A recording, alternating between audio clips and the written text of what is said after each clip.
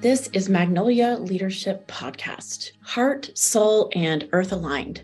I'm Catherine Miller, a holistic practitioner of 30 years and your host. Join me as we discuss what it means to lead from the sacred feminine.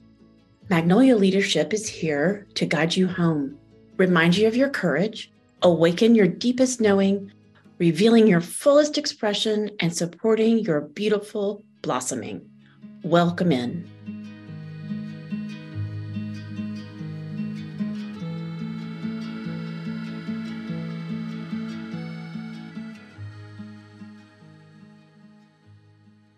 I'm thrilled to introduce you to Carol Gamble. I wanted to have Carol here today because she is a woman who has really been in the trenches of a career, a family, and has been a very involved advocate for women's issues throughout her life. She will be talking today about the structure of the system in corporate America and how to effect change there. Carol is, as I mentioned, a longtime women's advocate, and here she shares her real-world experience and the cost to herself of having both a full career, first as the second woman partner in a law firm, and then in corporate America. So balancing that career with family. Today, we will be discussing the cost to the self of really advocating for change, having and balancing a full career and family, and the emotional toll that can happen in these systems when we are not heard. She will get into real-world experiences in the trenches.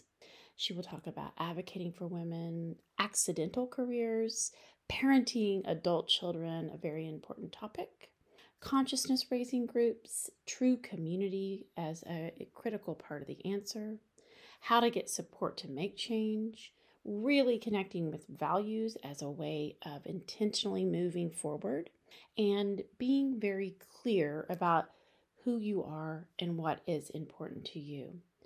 Welcome to this great conversation with Carol Gamble. In Magnolia Leadership, we are exploring what it is like to be a leader from the feminine as a female-bodied person, and also from this deeper place of what we're calling the feminine. Why that matters is that has been historically suppressed, and we have been asked to participate in the world in a certain way that has been defined by the patriarchal system, which is the toxic masculinity, not all men, so that the masculine has taken the lead, and women have had to participate in those systems in order to survive, make money, be successful, make an impact. So part of what we're looking at is in restoring balance is the more feminine aspect has to come back. That's why we're emphasizing. And when I say the sacred feminine, I'm not talking about religion. I'm talking about honoring and having reverence for the feminine. People don't do that easily because it has been suppressed, made bad. It's something that we fear. It's not organized. It's not linear, right? And so it's this thing that people have a lot of discomfort around, that it's in us. It's present. It's available. The place that you can feel it the easiest is in the creative process. So in this podcast, we're exploring all different angles to that. The last woman I spoke to today is the leader of a band. She is a female band leader, a really famous band. And she's talking about what is it to be a creative force in the music industry. We're talking about systems that are predominantly organized around these masculine principles. It's not that different from music, art, journalism, all of it. The fact that the New York Times didn't publish obituaries of women because they were of no importance in the man's structured world. Right. If you start to go into it, you get kind of crazy. Like the more I think about it. Oh, yeah. This is why it's uncomfortable. This is an uncomfortable territory, because when we start to really tap into it, and through history or through our bodies or even through our minds, there's a lot of material and there's a lot of trauma. Well, and there's no structure for it because it's all structured around men, all of it. Exactly. that's why I feel like these conversations matter. And also, it's why I'm not defining it, because I feel like it's up to all of us women who hold power to add our particular thread to the conversation so that we're weaving something meaningful. And, I don't expect this podcast is going to answer that big question, but I do know that I have an obligation to myself. This is my alignment, is when I feel a stirring or a request from source, however you want to define that, and knowing inside of me or something that comes through me, then I try to follow it as best I can. So part of this is just to really shed light on all of the different. So the way I see this is like we're all kind of projectors, and within us, we have our gifts and our distortions. And as energy comes through us, we can bring that into the world, and we can do that through our conversations, both of our gifts and our distortions, right? So that's why we're discussing this, because I feel like so many different women who don't always have a place to talk about this have something meaningful to add to this conversation. And I invited you here because I think that you have a lot of wisdom that is beneficial and could help other women who are stepping onto the path. So that's why I want your voice included. So I welcome your perspective and any sort of insights that you have, but mostly just to be in this conversation. So as a woman who has been in a system and successful, right, in your own right, and navigated, I think it is important that we share the story of that, and also looking at not only what you accomplished, but what you had to do that, and what are some of the things that you're seeing in hindsight that you might have done differently. Yeah, it's the hindsight that's, Well, I I think think the I'm hindsight. moving through the journey of hindsight now. Okay, so when do you think you started that inquiry? Not till I retired. That's the thing. And so as a woman in business, the corporate world, which I had never planned to be in to begin with, I didn't really know what it was. I think all I did was maybe make choices at the margins, but I never in my career questioned the whole structure, which is kind of where I am now. And I don't know any women who operated in that world who really challenged the structure, because I think you would have been kicked out. Right. If you, or left, you would, like you said you did. Right. You had to be within the structure, and the amount you could push on it, that's up for discussion, I think. And I didn't push on it probably as much as I could have if I thought about it. But there were plenty of signs that the pushing I did do on it was not acceptable or comfortable to the men around me. And so it's very expensive to do that, even if you're successful. Expensive not in dollars, but in emotional currency in a man's world. Well, and you're saying that even your actual ability to survive is threatened. So I think it would be, yeah. Up, you might not have a job, right? And so that's one of the mechanisms that keeps us in these systems, right? We have this need to survive and support our families, and so we stay and we find clever ways to impact and influence. Right, but we're not really changing the structure. We're just pushing on the edges of it, I think. So I think it's interesting that you're saying while you were in it, it wasn't really something that you were consciously engaged with, but now that you have more space in your life, you are thinking about it. Well, and I think that's the whole thing for women, because the corporate world, so I was in a law firm first, which were very male. In my law firm, which was a liberal San Francisco law firm, I was the second woman partner in the business group. Second. Ever. The law firm was formed in 1900. Wow. And I was the second. And then I ended up leaving anyway. And it just, how many women general counsel still are there? Not that many. And so is that true? To be some, I don't know. There's some. Okay. Not a few in big corporations, more in Silicon Valley, I'd say. But to be in a business or a law firm structure and have children, for starters, that's sort of a full plate overflowing. And so then the idea of trying to change the structure I wouldn't have been able to even think of it. I was trying to survive. You were just doing it. Yeah. I Right. didn't have much time for my husband. I had no time for myself. Okay. You So know, that's one of the costs. right. One of the Well, then, costs is to the self, which I think, most of the women that I work with would say, right? In having a full career and a family, there is something that gives. And most oh, often, yeah. yeah. So you're saying you would like to have had more time for your marriage and also yourself. Right. And I knew that at the time, but the idea that fundamentally the system is toxic. Mm-hmm. I would see that once in a while, but then to move on from that, there's like funny incidents that happened during both my law firm career and my corporate career, where funny things would happen where I would see, oh, this is so much more toxic for women. This is so impossible. And my only answer to that is to shut that off, because if I tried to deal with that as well Shut it off as, within yourself. yeah, just Okay. not So deal you with it. couldn't even let yourself have the awareness. Only momentarily. But when I have an awareness of something being wrong, my instinct is to try to fix it. Of course. The one time I tried to fix it was actually in the law firm when I was made a partner. I never wanted to be a partner in a corporate law firm ever. And I became a partner anyway. And then after I became a partner, they kind of showed me their inquiry they talked to clients and other lawyers and all the stuff about me. And they showed me what had been written. And I think if I could find that document today, I would find it.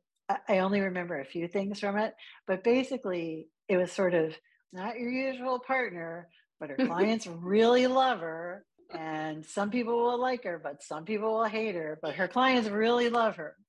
So I guess we'll make her a partner. It was kind of a back ass thing. It was very funny.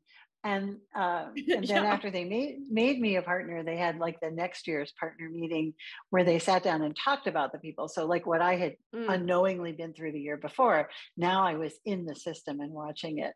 And I was so appalled by what I heard in those meetings that I literally went to the ladies' room and threw up.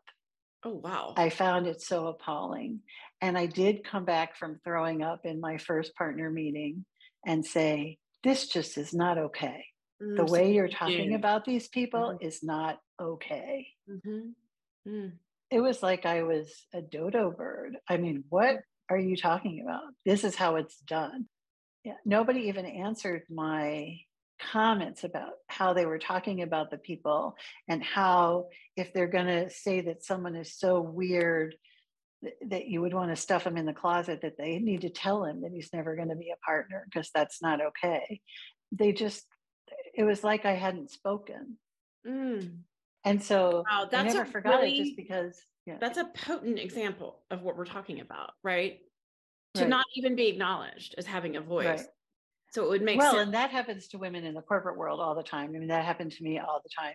But then I realized that sometimes it was kind of costly to force yourself to sit at the table and to try to repeat. If you've said something, the classic example of you make a point or you make a suggestion, nobody pays attention, everybody just keeps talking. 5 minutes later, some guy makes exactly the same suggestion and they jump on it and say how great it is, and no one acknowledges that the woman said it 5 minutes before. And you had that experience? Oh, a lot. Later in my career, I cared even less about what people thought. And so I would say, that I said that 5 minutes ago, right? And you're just ignoring it. And would they respond? No.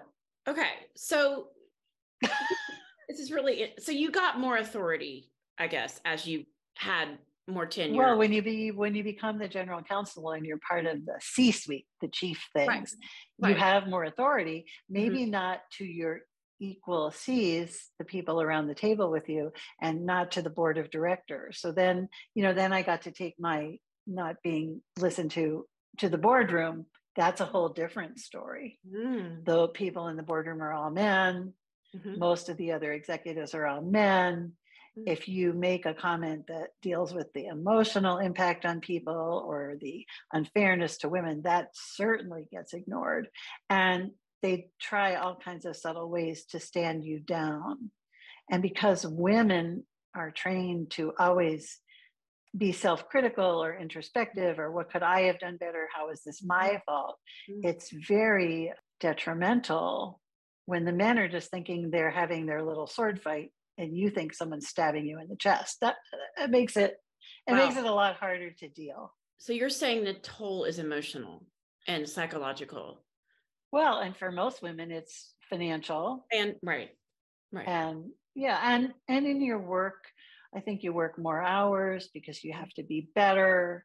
You can't leave emails unresponded to. You can't leave problems out there. And for women who become lawyers, which is often why I tell people to really think hard about it, part of being a lawyer is problem avoidance. And a mom, same thing, problem avoidance. So not only are you doing everything, but you're also trying to avoid or think of all the problems that might happen so you can prevent them from happening. Mm. And that's very costly time-wise and emotionally and otherwise. So you were in it, and it sounds like, I mean, I know you, so I know that the truth really matters to you, and you were going through this thing and you could see it, and the truth matters, and there's this awareness, and there's also this political climate that you have to participate in, right? And you stayed the course.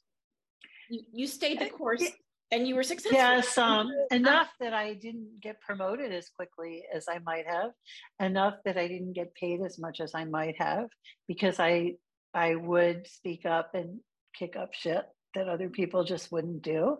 And it's like very schizophrenic, because one, if you're a woman and you do that, then it can be blamed on you being a woman. Oh, you care about things that aren't important. But also it could be, oh, you're a woman, so we don't have to pay as much attention to it either. And if it turns out to be right, so you're kind of caught either way, I think. The double bind. And to me, it was like, so you'll like this as a, so when you're in a law firm, you don't have to do a lot of the human resources type things. You don't do Myers-Briggs personality tests and all those other kinds of things. But when you're in a corporation, that's a big switch, because there's all that stuff all the time. And I found it fascinating and impactful, whereas most of the executive team derided it. They did it because, they had to show up, but I always found it very interesting. And there was some exercise, I don't remember what it's called, one day, where people put little sticky dots on your back to say what your personality was like: green, red, yellow, blue. And red was like the bull charging ahead, very forceful, putting people down, right? The yellow was, oh, let's all get along. The blue was sort of the people who were introverted and never say anything. And the green was, oh, I want everybody to get along and be happy and solve all the problems and be really creative and caring about people, right? And you would walk around and people would just put these dots on your back. And then at the end, you got to look at your dots. And my dots were half red, bull, charge ahead, terrorize people, tell everyone what to do, and half green. Let's support everybody, right? It's like they were the two polar opposites, and nobody else in the room had that.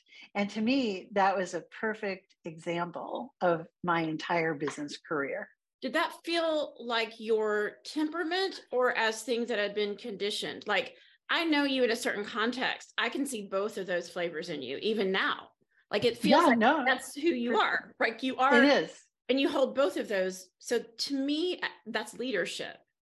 And it's also a balance of the masculine and the feminine, right? The ability to charge ahead, chart a course, and then also the ability to hold the space for the human, the relational piece. So, but the people you deal with in the corporate world, I don't know, because you never got to ask, but my guess is that women and people of less power saw me as so overpowering. A word that men like to use is bitchy, right? Whatever. And the people who knew me better or worked with me more, probably the people who reported to me, is my guess, saw the opposite. And so to me, it reflected that I had to be both things, and they aren't super reconcilable. No, no. And it's hard. You have to. And of the other executives, nobody had that. And how do you, and did you see that as an accurate reflection? Like if you had to put dots on yourself, would you pick those two? I would pick the green. Okay. That's Because interesting. I never saw myself as super powerful, or, like when I would have a power move victory, Mm-hmm. I always saw that as so rare Hmm. that I never saw that as an integral part of myself. Hmm. Hmm. Okay. Yeah. But, and partly because I don't like it much, that to me, the red is the buying into the male structure. Okay.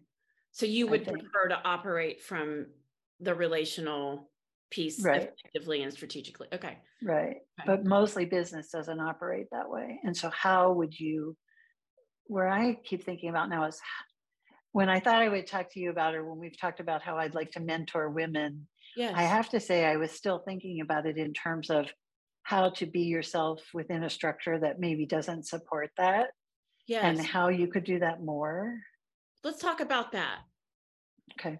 Well, I mean, I think, first of all, this is such valuable information to hear about, right? Real world experience in the trenches and what it's really like. Because it's one thing to sit here and talk about, what does it look like to lead, right? In all these different places. And you and I had a quick banter at the last conversation, or you were like, well, what you did is hard, like leaving the structure.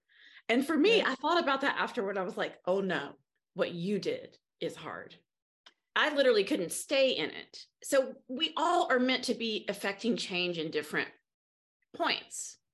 But So to me, the hard question is how do you create businesses, or the music business, the law business, the right. art business? How do you create whole systems that aren't based on these male traits? And that only in the last couple of days, because we had gone that in our conversation, we'd gone as far as drop out or stay in. And I'm saying, Right.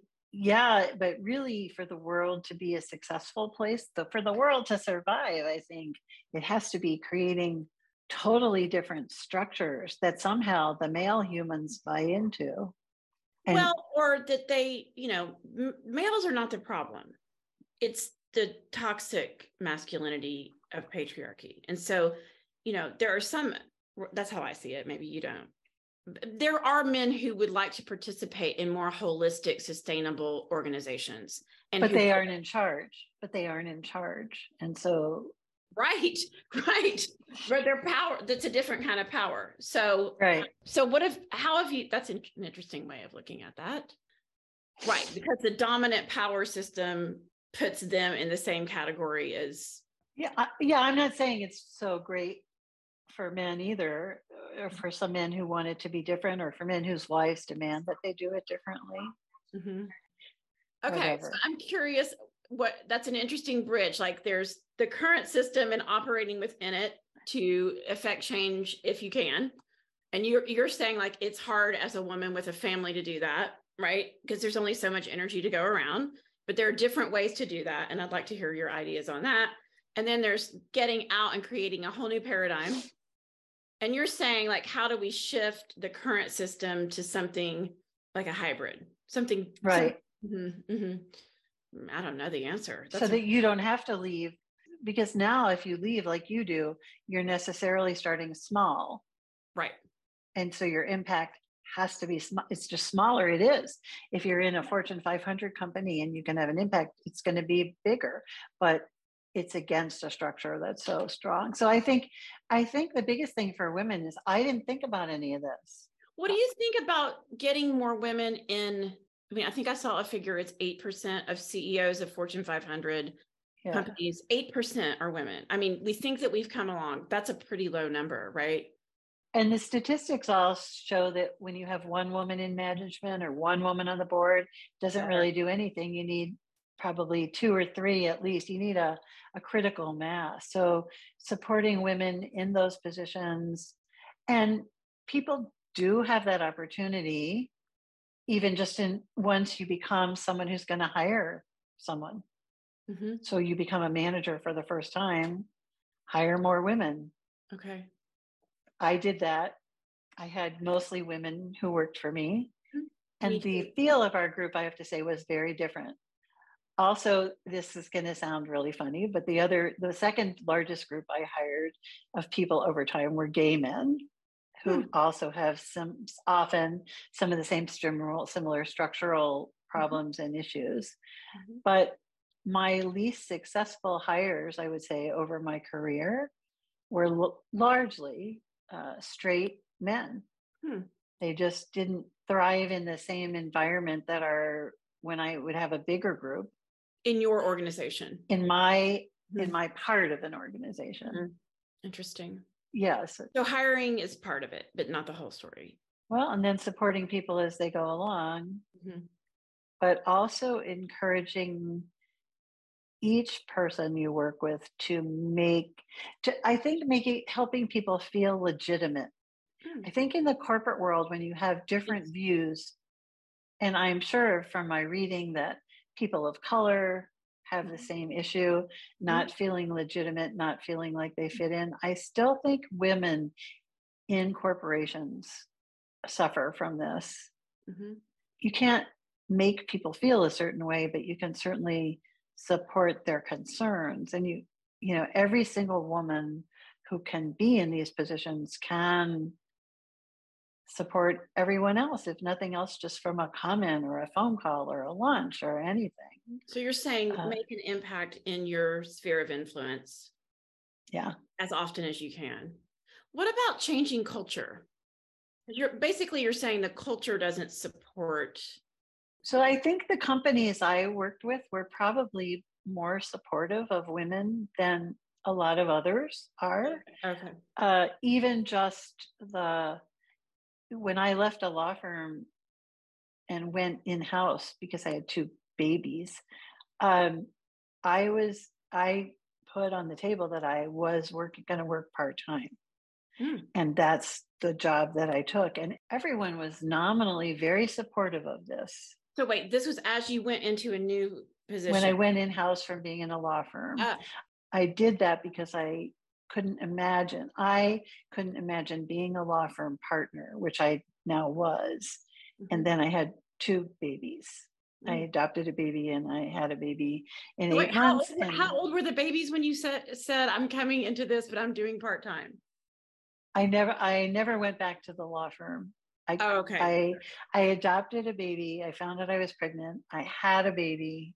I had a sabbatical. I tried to use that to figure out how to manage two infants and be a corporate law firm partner, and I couldn't see a way to do it. So I spoke to some of my clients and said, I need to work part time. Mm-hmm. Do you have a place for me in house? Mm-hmm. And again, well, some people will love her, some people will hate her. I did speak to the clients who loved me, and they offered me places in house part time. And so I never actually worked as a partner in a law firm with two infants, because not only did you have to do the work and supervise your employees and be a partner, then you also had to go create business, get business, bring in New business, be a business. rainmaker. Mm. Oh, could I go like play golf? I don't know how to play golf, but like one of the things those guys did was go play golf. How long does it take to play golf? Like 6 or No 8 hours? way. Are you Two kidding me? babies. Yeah, no way. Mm. And there weren't at the time women, going back to our prior conversation, for example, women general counsels, I see. where I could go and say, okay, here I'm a woman, give me your business. So Mm-hmm. when I was in house, I always looked for women lawyers to give my work to. Not all of my But work, you but some still of my work. entered into a corporate environment part time with two infants. Right. And I did really well in the beginning at working part time Mm-hmm. at first, but then your own personality takes over, and the system isn't set up for part time, even if people want to permit it. Mm-hmm. And certainly the legal system with lawsuits and Mm-hmm. file or big business deals where people are working around the clock. It's just not. this the pacing and the time that we have for those things. So how And did then that work out for you? What did you end up doing with? for years, I would work, say I'm working 60% time, I would work 80% time and get paid 60% time, a shrewd business move on my part. Mhm. So I would always say I was working. And for a while, I did work less than full time, but also for me, full time was what other people would think of as 120, 130, 140% time. So part of it was my personality and unable to leave things undone Yeah, it's or hard. to not, and that's a hard thing for lawyers and women lawyers in Mhm. particular. Mhm. The amount of work it requires to be at the top of your game, Yes. doing the work, again, putting aside trying to become more important or powerful, and then the constant contentiousness of it. I Yes, mean, generally in our country, being a lawyer is a contentious it is. thing. Yes. And I think that's a real struggle for women. Mhm. And it was for me. Mm. And Mhm. I mention that to people all the time. And that's why you see a lot more women in family law, Yes. estate planning, Okay. arbitration, Mm. mediation, Mhm. all things where you're having a creative, Mhm. cooperative e- Mhm. engagement. Okay. So did you end up shifting back to full time when your kids went to school, or how did that? Well, ended up working full time after just a couple of years Okay. because I wasn't getting paid full time and I was working full time. So that was like really dumb. And That, then when I had my third daughter, Kate, I only came back part time for about 6 months. Again, I knew I wasn't going to get paid. mhm. But Mhm. people were like, no one in my whole life, no one ever questioned when I left to go to a soccer game or a school play or anything Okay. like that. I did all those things. I just made up the time, not the time as in a time clock, but on the time of I felt Work. I needed to work after they went to bed. Right. So the flexibility was in people saying, you know what your work is, you can get it done when you need to. Uh-huh. Okay. So you were working and then you'd shift direction to take care of the kids, show up for all their events. And then But late at still night, working like a crazy person. yeah, then late at night, you'd be cramming it in or get up early and do Right. it. This is what we do. Right. Yeah. Right. I Yeah. love to read. So I would read starting at 2 a.m. Mm. Mhm. And ultimately, in the end, when the business I was working in, the reincorporated in Ireland, and now there were phone calls with Ireland starting like at 6 a.m. Wow. So basically, there was not even any, there No, was no no time. time where the business Yeah, wasn't no good. time, no time. And Mm. that's when I finally had to retire. Okay. Yes. So I'm curious now that you have retired. You said you have more space to reflect, and I know that you do. There's also another part of the story that I want to highlight is just this isn't all that you've been concerned about. Like you've been concerned about women's rights in different areas, not just in the corporate sphere, Right. right?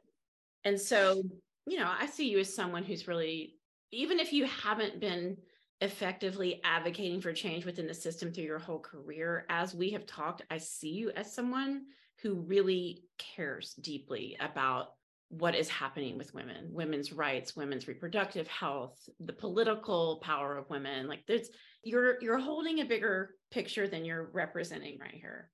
Yes, that's true. Is it, am I getting Yeah. it right? Yeah. Well, and I have 3 daughters. So, Yeah.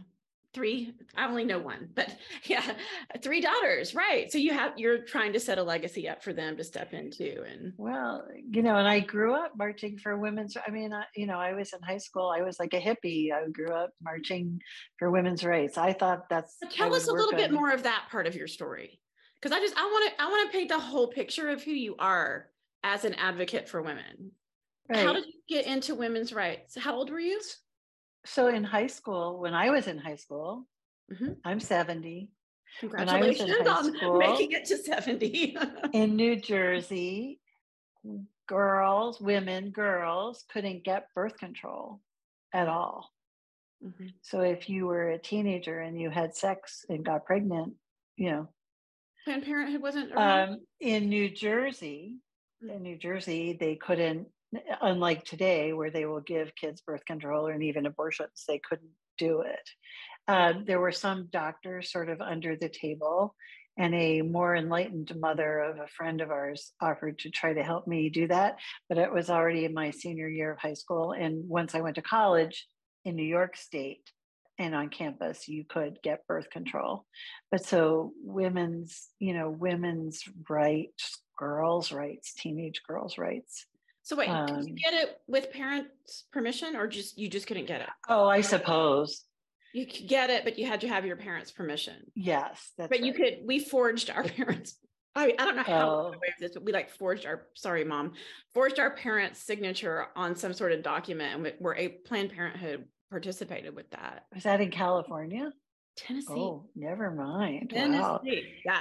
Well, maybe I couldn't figure that out. I don't know. Yeah, it's interesting. Okay, so there was a time where women had to go around figuring this out for themselves, and that's what you're saying, the time period that you were stepping into women's rights. So no birth control access to speak of, and no. Mm-hmm. And maybe I should have, in hindsight, realized that I might later have infertility problems because I didn't get pregnant, but that was interesting. But then I actually became a teacher. And so then that's the whole nurturing side. And that's a chance when you're a teacher, especially in middle school, you see the classic, already the disparity between boys and girls, and boys are making a lot more noise and causing a lot more trouble and getting a lot more teacher attention. And girls are already sort of pushing themselves down and being quiet and worried about what the boys will think and all of that. And so probably then I became more interested in supporting girls. That's when you even then. Okay. We've never actually talked about this, but I loved being a teacher, and I thought it was a very rewarding profession. And for years, especially in my first year of teaching, which is 1973, 74, for years, even when they went to college, there was probably 10 kids who wrote to me, even though I'd stopped teaching and moved to California. But it's so rewarding when you can reach kids. I love that age group too. They're so conscious and also open. I work with teenagers. I don't know if you know that, but I work with teenagers in my practice, and I love the middle school and early high school because they're harder in groups of 30 or 35. Yes. I would say. Yes. I mean, I have so much admiration for teachers. It's such a hard job. And my mother taught 50 something years. And so I've had that viewpoint on the impact a teacher makes. It's giant. It's just amazing. And of course they don't get paid because they're women mostly. So we've got that issue shows up in teaching. Right. Teachers, nurses, right. And I really liked teaching, but I didn't like living in upstate New York, and my family was in California by then. So when I moved to California, there was a period in the mid 70s when there was a glut of teachers, and I couldn't find a job in the Bay Area. And as a brilliant move, I went to law school. But at the time, I thought I would be a public defender, so a more do-gooder thing. Or in the end, when I realized that wasn't going to work for me because some people were guilty and I just couldn't get my head around defending people who I thought were guilty. So I had planned to go work in Washington, D.C. for what was then HEW, Health, Education, and Welfare, now the Department of Education. And that was my plan. And I worked with professors in law school who talked about school vouchers and school busing and how to improve education for those in poverty. So that's kind of what I did. Wasn't necessarily girls, but it was sort of, I call it my do-gooder stuff. And that's what I planned to do. So one of my themes about women, is that I feel like my whole career was an accident, that I wasn't intentional about it. And so to me, to be intentional about the rest of my life is a really important thing. I don't know if I think that women are taught not to be intentional. I don't know that I think that. I think maybe we're taught to put ourselves after other people, and maybe that somehow works with being intentional. But in any case, in my second year of law school, at the end of my second year of law school, I met my husband at a party. and he was about to leave for DC to go work for the government. He is a do-gooder. He has a degree in public policy, Mm, and he didn't leave because of me, I see. because I was still in law school and he wasn't going to leave me. Mm, And we decided to get married. In the meantime, he got a job in San Francisco that he really liked. And all of his friends who were in DC were pretty unhappy. And the Republicans were about to be in charge, and they were all trying to leave when I was looking for a job. okay. And so we had to, I don't know that Rethink. we negotiated this, but I think we agreed that we weren't going to DC, which was our plan. Mhm. And I had to find a job in San Francisco because he had one that he liked. I see. And I couldn't find a public interest job at that time in San Francisco. Mhm. And so I went to a liberal law firm. That makes that And I makes said I would be a litigator because I only knew what that was. You went to court. Mhm. That's what we all know about lawyers. We see it on TV, right?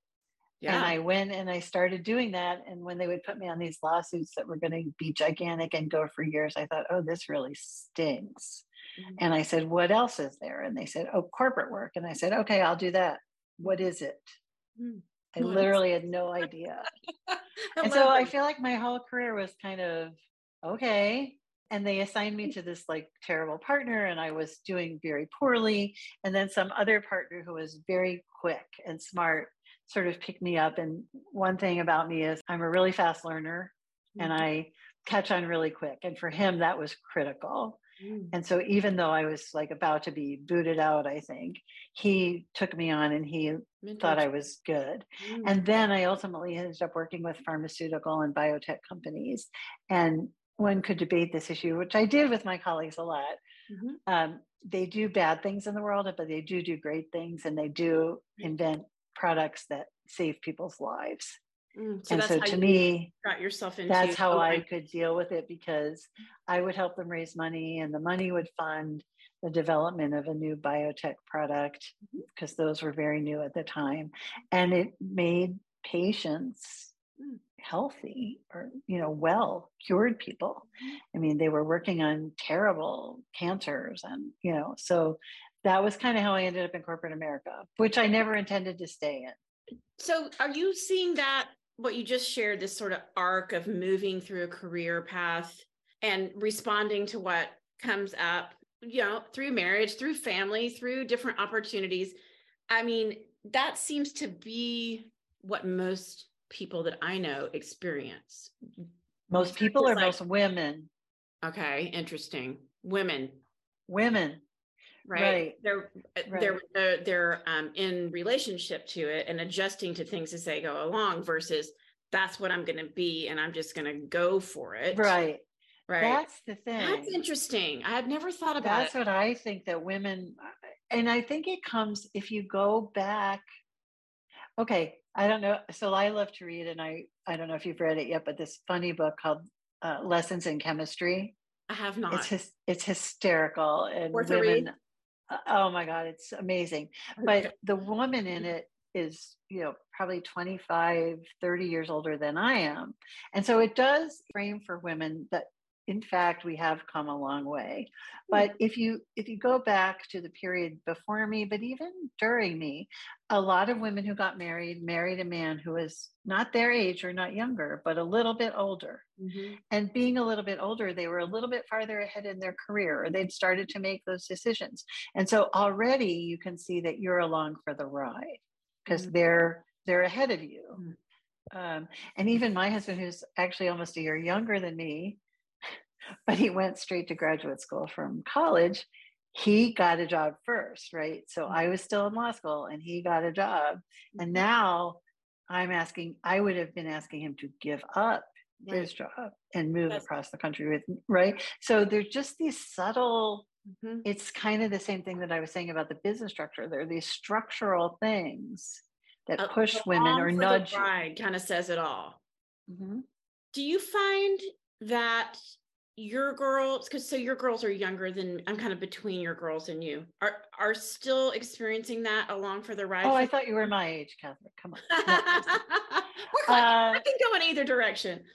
I so my oldest daughter didn't go to college and she doesn't work, and So definitely she lives in the old structure of the Yeah. husband works, the price, the money. It makes me crazy in a lot of ways for all women, not just my own daughters, because I think You lose being your sovereign financially, power. you have to be financially independent and financially Absolutely. savvy. And when I Everyone see, listening, we got to emphasize this. oh This is, my God, I yes. mean, I see women my age or in their 60s getting divorced and they don't know where the money is. They don't know how much there is. It's just terrifying because at this point it's avoidable. You can get the information, you need to have it. It's So, so and important. then and my second one I think has a more equal relationship. Mhm. And I think if either one of them wanted to move for a job, it would be a more Mhm. equal discussion. Mhm. They don't have children yet, or maybe they won't, I don't know. That is also another time point where everything can shift because the patterns and the structures we have in our society are for the Absolutely. mom. Mhm. And I absolutely did that. When I stayed home on maternity leave, I took on all the cooking, all the Yeah. shopping, all Oh, the yeah. bill, all the everything. Like Yes. the concept that no, My job no, is being a what? mother. No. Mm. Right. I Mhm. mean, Mhm. and then my youngest isn't married yet, but I truly believe that if she does get married, it will be a much more equal Mhm. relationship. It seems that way to me for the women younger. And so it makes me feel like because they have more ability to make money, that they're starting. This is not across the board. Some Right. educated women who are able to get their careers going seem to have at least equal power in marriage. That's what I'm And, but, and until so babies there, you come. and I know some people in common. A lot of them therefore decide not to do what you did, which is start in corporate America and then step out, but that they're not really going to be in it to begin with. They're going to Yes. be more entrepreneurial. Or they're going to do it, but they're not going to work as crazy people Yes, like it's I did. changing. Mhm. But when they're exposed to, so this is a conversation that I had with my kids about, they would say, oh, you're such a feminist. And there was a long period when being a feminist was an ugly word. Now that one of them in particular has been working for a while in corporate America, and she had to deal with the people in the C suite, the CEO, the CFO, the general counsel. She would come and tell me about her interactions with the people in the C suite. And she would say, those are terrible jobs. Why would anyone want to be the general counsel? And I wish I had a picture of the time that I Mm. was sitting across from my daughter. And she said, oh, wait, what? You were You one. were general counsel.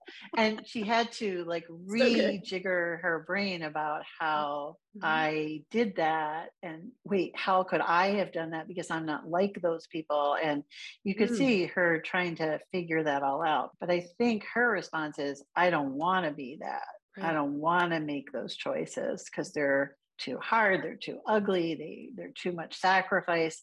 So I think that's part of my issue of Interesting. we have to change the structures because she has so much to contribute, Yes. but she's not willing to pay the price because the price is too high. Mhm. And it is high. It is high. It's And very and high. that's where I'd like to, your own children is one thing, but I think I would like to encourage women to try to do it, but intentionally so that they don't pay Mhm. such a high price. I love that for you. And that is, one of the things that I think is so important is that we have women who've gone a little bit further than we have, just a little bit further down the path to help guide us, to help give us information, right? And I find women that just are a little bit further, not way ahead, to be the most beneficial for me, right? It's like they have literally just walked through the thing that I'm walking through, either in their career. So, right now I'm really interested in talking to people who are parenting adult children. I'm right on the edge of that. It's a whole different beast. Nobody talks about it. Nobody. And my mom is too far away from it, right? Because she's been doing this for a long time. So I'm like, where are the women who know how to shift into being a parent of an adult child, right? My book club, we talk about it all the time. So Great. you need to find people who are in their 60s and Yes, 70s. exactly. My children might tell you that I'm not doing it that well. I don't know. But it's a whole different skill set, right? Because we're renegotiating the relationship based on the fact that we're both adults. And so far in my life, I mean, I have a 17 and a 21-year-old. So I'm just in the beginning of this. I've failed miserably. I mean, I have not done this right. There's been Oh, and times. see, that's a much easier than when they're in their late 20s and 30s. Okay, see, I think. But this is a conversation that doesn't happen that often because we're living in this siloed world where, Right. once a woman is retired, she's trying to figure out how to give back to the world if she's somebody like you. And there's women who need her wisdom, right? And so I don't think we do a very good job in our culture of facilitating this shared wisdom. I've always had this like visual of many people, all different ages of women sitting around while one holds the baby and someone tells the story of how they were successful at work. I don't see that happening. I really don't. Not in I my think it's, well, for example, my book club has been around for 20 some years. And Amazing. we've met through thick and thin, but we started when most of us had children about the same age. Some weren't married and didn't ever have children, but we are all within a 5, 6, 7 year age group, I think. And so we have the same issues at the same time. That's a whole different, Well, that's nice I too. mean, when I got out of college, the big thing was women's consciousness raising groups, Yes. especially out here. So I was Yes. in one of those. I bet you were. But that was like more sexual revolution, the birth control pill, all those things. So that was a kind of a different thing than you're So talking about. you But were like doing women's consciousness raising in Berkeley. in Palo Alto the year before I went to law school. Okay, that must have been. That was pretty crazy. Can we talk about That that? was pretty crazy. Anyway, some of the people in this really weird group with me went on to be pretty well known in the Bay Area. One of them became a pretty well known headhunter. But to your point, I think it was a period and people did it. And I imagine there's some groups that stayed together, but mostly it was a sort of a one shot, maybe 6-month, 12-month thing. And then people just went off. I would have loved to have stayed with that somehow. Yes. So wait, was it formed around an issue or no? There was just this thing. I don't even know how people found out about it. There was no internet. Yeah. But it was consciousness raising groups. It was in the mid 70s. I have to Google it and see what it says about them. I think it was mostly fueled by the pill and the sexual revolution. Okay. Honestly. Amazing. And there was a lot of man bashing for sure. Okay. But then when I went to law school, that's kind of its own. That was the commonality. Yeah. But like now I'm relocated to Sonoma County, and I started a book club. And the most exciting thing to me was when she's not 50, she's in her 40s, a 40-year-old person joined with more people who are older. And I wish so much that we could find a few more younger women, because it's just completely different. Yes. It's just completely different. But I don't even know how you find those people. I don't know either. They're halfway between me and my kids, and they're probably working and managing families, and maybe now dealing with older parents, right? Which is another whole. You're talking about all the different places where women get relocated into their different roles that they somehow end up being responsible for, like getting married, having babies, and this is a huge one, taking care of parents. Right. And I see people writing about this as a sandwich generation now, but I think I was that too, because I had my kids a little bit later and my parents were sick when my kids were still the age of your kids. So you were doing that, taking care of parents and kids at the same time and working? Yeah.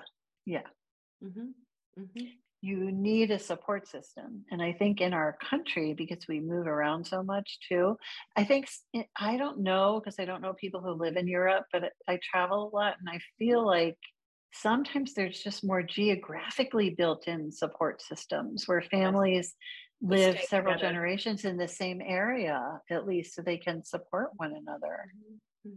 Yeah. But we don't really have that. No, we don't. We're so individualistic. We drive into our garage and come into our house, and that's how we operate. I'm with you. I think more community, like true community, is a big part of the answer, but it's as you know, it's challenging to create that. And I think, going back to yes, I do a lot of things outside the corporation, but I think You. it could be done in a corporation.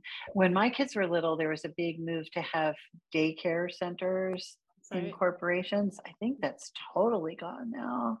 It Mm-hmm. just was never economically that successful in Silicon Valley. But having that, or having, schools where there's also medical, nursing care, nutrition, Mm-hmm. uh, family help, like Yes. situation.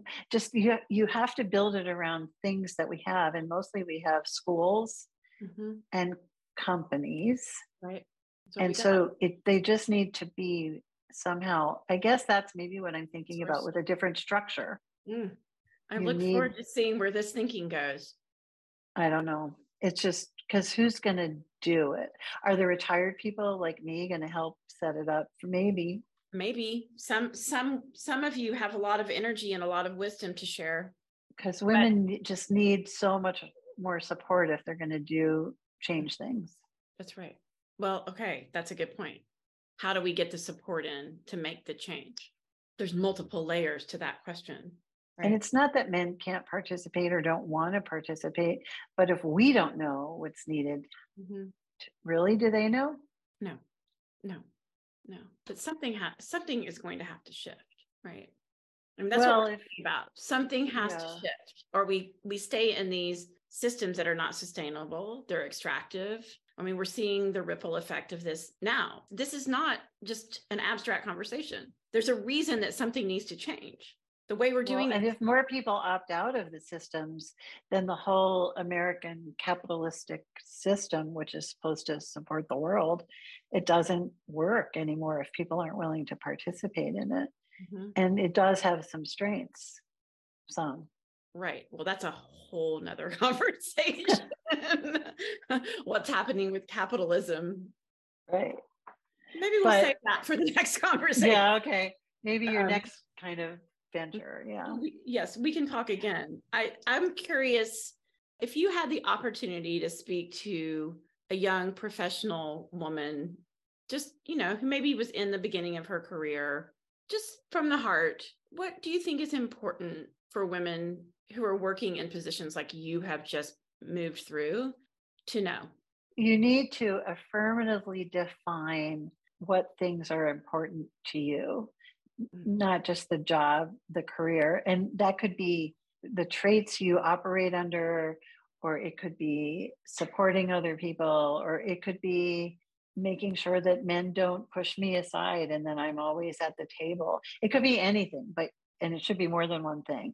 But somehow keeping those things in mind when you're Mm. not just making big decisions, but operating on a day to day basis and choosing. Mm. I always have lists. Choosing which things you do on your list, Mm. that's a way of intentionally operating with your own values. Because if you don't keep those in mind, which I think I didn't, you end up doing some of the things that are important to you, Mm. but not as many, and not because you chose or didn't choose, but just because of where they were on your list or what amount of time you thought you had today. So I think Mm-hmm. really, and so many tools now I think some of the tools for living, and even when people were working at home, people had to do that because their family life was intruding. And Mm-hmm. so how did you choose? Were you taking time for lunch? I mean, these are so even silly things. Did you take time for lunch? Right. Did you take time to go to the bathroom? That was, Honestly, sometimes I would I forget didn't. to do that. I know. Um, Corporate and America. if you were going to take time for lunch, okay, yes, it takes 2 extra minutes, but find a woman, plan ahead to have lunch with a younger woman, or someone in a different group, or someone who needs support, or someone who you could mentor, because the male executives weren't doing that. So they're doing it, but pretty much with men. And they're And doing not it like outside, like what you said at golf or something like that. right, So but you can you're do, saying be really intentional about who you are, and and then what things are important to you, Mhm. even as you live in the corporate world. Mm. There's a way that So, I like to work with yeah. people on this that I'll share that I think could be actually helpful. I hadn't thought about it applied here, but it's like, what do you prefer? I want to have an office with a view of the bay, right? That would be a preference. What are your standards, right? I need to do work that is service oriented, right? And then what are your hard no's? Like, I won't do this. These are absolute, if these things come up, I'm not going to do it. And then you're constantly measuring opportunities, decisions, and even how you spend your time based on those three categories so that you're trying to get the standards met all the time. So for me, just with my personality, Yeah. hard no's are easy. I don't have to ever think about it because I just don't do them. They don't happen. Well, good for Off the you. table. That is not But the case with everybody. That isn't. right. No, right. Well, and so, but you can't say to people, be strong. Your personality is what it is, right? But So, that's your strength. Some people yes. don't have that hard no built in. They're willing to wobble. Yeah. And then they need support. Yeah. And then they need support. But for me, like, I always have a to-do list. And I have to say, I never would look at my to-do list in terms of yes, if it's a crisis, it goes to the top of the to-do list. But then there was a really long to-do list. And I probably chose based on how many things could I do fastest so I cross more things off the list, as opposed to which things are valuable, which things are more important. I still do that today. Which are And aligned. I didn't realize that I'm actually a procrastinator and there are things I procrastinate about. And if you had asked me if I was a procrastinator, I would have said no, for sure You probably not. couldn't do Look it. at all the things I do. But then which things are on the list? I would have said, oh, they're all the unimportant things. But now I see that, well, sometimes that was the case, but sometimes they were the hardest things. Because now I find when I'm retired and I have more time, I still procrastinate about some things. And a lot of it is because they're the hard things. And it's easier to cross more things off your list. Because if you're a type A person, the quantity counts. But it doesn't really count at all. And so doing the things that are most important. And I would get that feedback loop, because when I did the important things, the things that are important to me in work, like if I would help lead a backpack drive, or I would help do a Habitat for Humanity project, or all of those things where logically I really didn't have time for those. But when I did those, they were the most rewarding things. And they were the times when I had contact with people and made relationships with other people in the company who weren't necessarily the people I always saw. I would get that feedback, but somehow I would cut that loop off because I wasn't intentional enough about those things. But you said it earlier, there just wasn't enough energy to expand into those. Right. And what I didn't see was that those were the things that gave me energy. So you have to do the things that build your energy. And those are the things you care about most. And, what I can't figure out about the structure and why I want to think about that going forward is, but being a corporate lawyer or a general counsel in the corporate structure was not in itself the thing that gave me energy. It was draining. And yet you stayed there. I stayed there. You were making the money for the family and building your career. And and if you're successful and people tell you what a great job you're doing, there's some, maybe because changing would have been too hard. Right. I think like having this conversation with someone like you that women can hear, like you're telling a really important story, which is don't let it take over. What do you want? Yeah, and you are entitled to have what you want, at least some of what you want, or the most important at all times, not later, not someday, not when your kids are grown, not when you retire. You need to find a way to have it all along. Right. I think. Right. So how has retirement been? Let's end on retirement, because I think this is also a huge topic that doesn't get discussed. So I think for me, retirement's been really hard. Now you can throw COVID into the mix as a problem, but when I retired, I hadn't planned to retire. I just retired.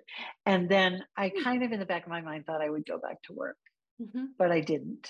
And so I started retirement just the way I did everything else, with a long list of projects. And the projects were, oh gosh, look at our house. No one's painted it in a million years, and some of the furniture has holes. Those were easy though, but I can jump Oh, into a project and take care of it. So project one was that felt fix up good. the house. Mm-hmm. Project two was, why do we have this big house? Let's sell this big house and move. Right. Okay. That was project two. Move back to San Francisco. Oh, wow. The weather here is really bad. Project three, buy a little vacation retirement home. Project four, my dad got sick. Project five, my mother got sick. And all of a sudden it was Plenty. 3, 4 years later. I hadn't again been intentional about what I wanted to do. You were serving everybody. And then COVID came. Mm. And so then we were kind of shut down. And so only now, 10 years later, Mm. I'm thinking, okay, if I'm going to be intentional in my life, it better be now. I love Because it. there aren't that many millions of years left. And so I feel like I'm trying to learn now the lessons that I would hope other women would learn Of course, we teach all what we need along to the learn. way. Yeah, we All teach along what the we way. need to learn. Absolutely. And so one of my favorite things I did do during this period, pre-COVID, I started it, was coach a woman general counsel. Mm-hmm. And that was one of my favorite things I did. Mm-hmm. Just because it was true. One of the things, like where you said, what are your no's? I would say, what are the things that you must do? For me, the must do's are pretty easy. Mm-hmm. Stand up to a board of directors, Mm. take your place at the table. Don't let people push you around. A lot of women have a lot more trouble with those things than I do. Mm. Although I pay a price, because when people don't like me, then, I'm not happy about that either. But you're not here trying to belong and fit in. That's not the story of your life. No. No. And so it makes it easy to do a lot of things that some people have trouble with. So if I can support other people in that and let them know that you can do that and still be okay. And yes, people will still like you. Maybe not everyone will like you, but everyone won't like you if you're mushy either. Belonging is overrated, I think. Right. Can you teach that skill set? I think so. Or encourage it at least. How do you show up and take your place at the table? That would be a really great seminar. I think so. I'm voting for you to teach that. Okay, if you can help me find a place to teach it, that would be great. It's great. And I try to do it. I mentor a couple of young women in Sonoma County, and I would like to do more of that. Mentorship is important. And just to give people a place to talk about things. And then I have my whole little, I'll call it my side business, but it's mostly with my kids' friends. In the course of my career, I've worked in pretty much every area of the law. I'm not an expert in every area of the law, but I've had so much interaction with finances and benefits and human resources. And for a while, I ran the finance department at my company because the CFO left, and that was really interesting for me because I am not a finance person. And so usually if someone has something that they think is a legal issue, I know something about it, or I know where to send them. And so I help my kids and all their friends every time they get a job offer, if they want to leave a job, but I love doing it. And one of them wanted to help start a business, and I could say to him, okay, here are all the places that are going to be issues. How are you going to deal with them? That's amazing. And I have time to give those people now. And so I'm happy to do it. Definitely. And again, it's sort of teaching and mentoring. So it's going back to my first career, which maybe was also not intentional, but a better fit, maybe. But I think that our US world operates on capitalism and that system. And if you can't just ignore it, because then it just eats you up and spits you out one way or another. Right. Even if you think you're outside it, you're not. We're all swimming in the water. I don't think I knew that, since when I went to the law firm, I said, what's corporate law? I don't think I had any idea. I think the kids today are smarter in some ways, more just different. And I think a bit more resilient, but also a little more jaded about the world and cynical. They're dealing with a lot. Yeah. They have a lot. So. Ancient voices spill their secrets. That's it for this episode of Magnolia Leadership Podcast. Having you here is such a blessing. As a Magnolia woman, we are leading from our deep, aligned power to bring our full bloom to ourselves and our gifts to the world. If you're inspired by this podcast, I invite you to share it with someone or leave a review. Sign up for our newsletter or one of Magnolia Leadership's upcoming in-person or online offerings at magnolialeadershipco.com. Thanks for listening. Until next time, so much love to you.